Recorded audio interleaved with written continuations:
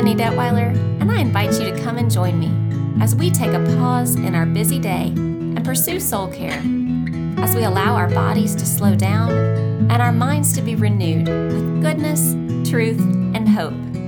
This is PRN. Pause, renew, next. Hi friends. This is our first episode in our new series on attachment.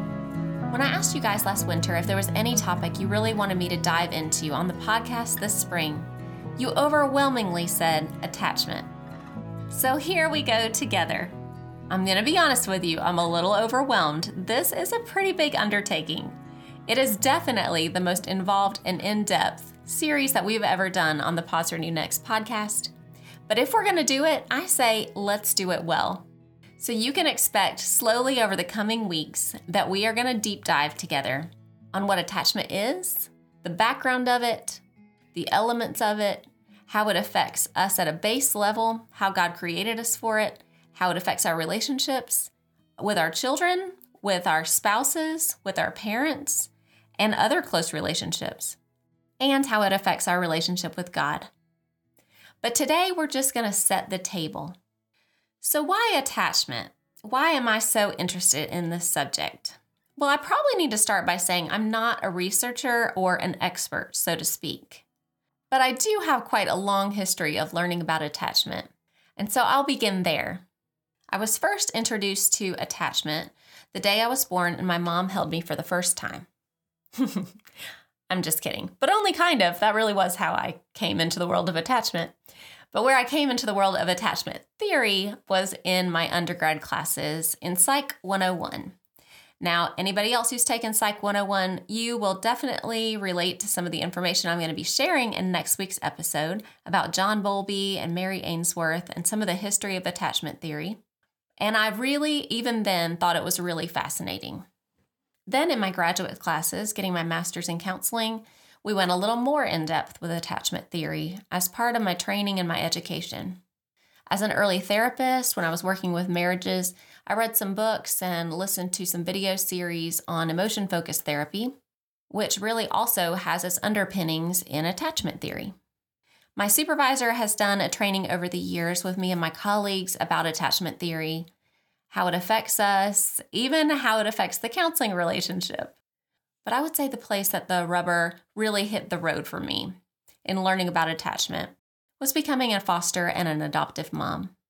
In our training through social services, my husband and I went to a lot of classes about trauma, about kids that come from hard places, about how to handle dysregulation. And also, there was a whole lot of information about attachment worked into that training program. But the place that I really, really loved and got the most good information about attachment and what really made me have to think a little deeper about all of this was when I went to a conference called Empowered to Connect for parents of kids that come from hard places. Now, Empowered to Connect was started by Karen Purvis and a lot of her colleagues, and you will hear me refer back to her a lot. She is definitely one of my heroes in life. She's an amazing person. She's passed on now, but her work definitely goes on. She and her colleagues started a program called TBRI, Trust-Based Relational Interventions, for kids that come from hard places and had a really hard start to life.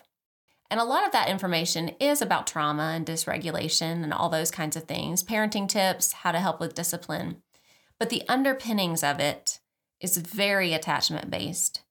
In that training, we went deep into attachment theory, how things can go awry with kids that come from hard places or kids that lose their early attachments or get ripped away from them, like often happens in foster care, and how to reparent and restructure some of those things for those kids. So I have a lot of heart and knowledge and skin in the game, so to speak, when it comes to this attachment stuff. Am I doing all those things perfectly myself now?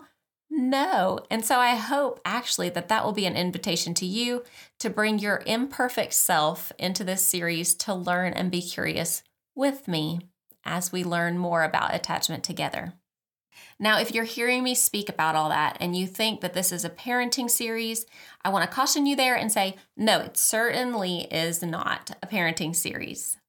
I do think the information you gain could be helpful in parenting, But it can be just as helpful in understanding yourself, what triggers you in relationships, relationship patterns that you see yourself continue to do over time, in your marriage, in your close relationships, in your relationship with your parents and with your children, and also in your relationship with God. This information is truly for everyone. So let's start by asking, what even is attachment? What is that? Merriam-Webster defines attachment as a strong emotional bond that an infant forms with a caregiver, such as a mother, especially when viewed as a basis for normal emotional and social development. It, at its basis, is connection. That's what attachment is about. It's about forming connection from the very minute we enter the world. As Curt Thompson beautifully says, we come into the world looking for someone who's looking for us. In his book, Anatomy of the Soul, he writes, "There is something each one of us wants more than the air we breathe: connection. While connection may not be our top need for immediate physical survival, our Creator has formed us in such a way that there is nothing more crucial to our long-term welfare. In fact, virtually every action we humans take is part of the deeper attempt to connect with other humans. Even when it terrifies us, even when we suspect at some inscrutable pre-verbal place in our minds that we will be betrayed, even when we have spent years perfecting our deftness at avoiding connection or carefully protecting ourselves from all but the most controlled forms of it, we find ourselves drawn to it despite our occasional repulsion by it, especially in relation to particular people. Another term that reflects this idea of connection is attachment. Connection begins with a newborn's first breath. She wails into a universe that she hopes will respond to her with comfort and strength to reverse the course of her distress, whether from cold, hunger, pain, or exhaustion. The parent who is attuned to this piercing cry moves to touch, soothe, search for, and quell the discomfort, even at 3 a.m. In the same way that each baby enters the physical universe through the birth canal, so we enter the world of relationships through the portal of attachment. The theory of attachment argues that all humans are born with two complementary instincts that shape our development. One, the instinct to draw near to a trusted caregiver for safety and comfort when we're in distress and to get our needs met. And two, the instinct to go out and explore and master the world around them. And all the time, we're doing a dance between the two from the time we enter the world. Am I safe? Am I loved? And if I am I safe to go out in the world and explore and master and be myself? And that, at its basis, is attachment theory. So in other words, when we have a secure base in our relationships, we know that we are loved, that we are worthy, that we are safe to go out, explore, and be who we're created to be. Ooh, this stuff gets me all excited, you guys. I hope that it excites you too. So now let's just set the table for a minute. Prepare, put down our plates and our glasses and our tablecloths and our napkins and get everything set out so you know what to expect as we begin this series.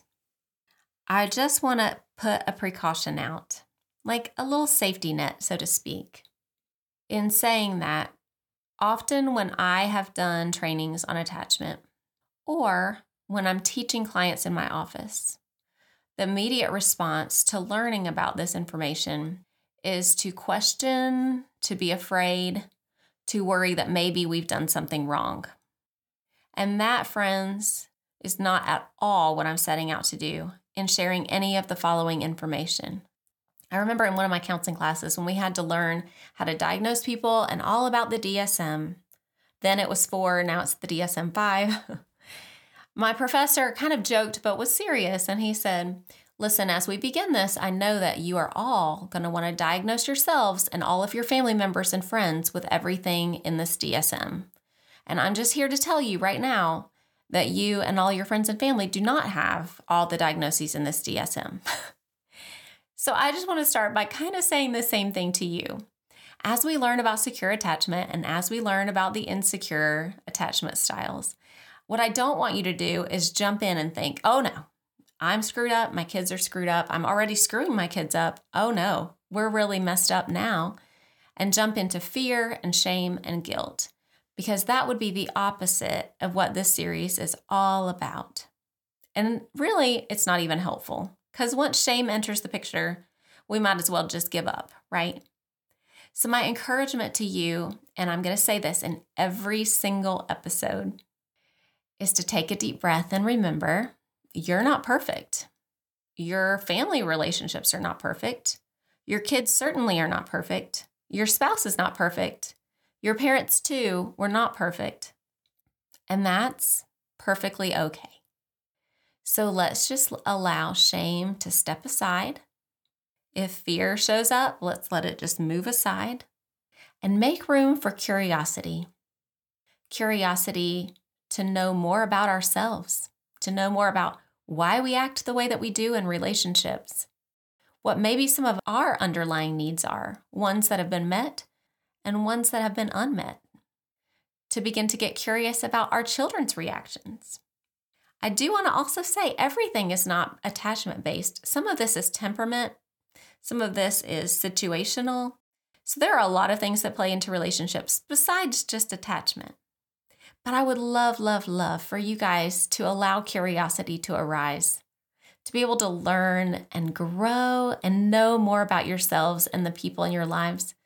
And I hope, honestly, the point of all of this at the end, the thing that brings me the most joy about this series, is that hopefully it will also give you a new lens for understanding your relationship with the Lord and how He loves you as well. So I hope I've whetted your appetite now, and you will come to the table with me next week as we dive into where attachment theory comes from and who the founders of attachment theory were and what it was born out of and where it is today.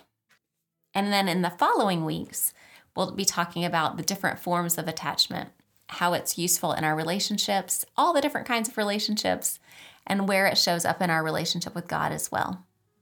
So I'd like to end each of our episodes together with a scripture that I think reflects secure attachment.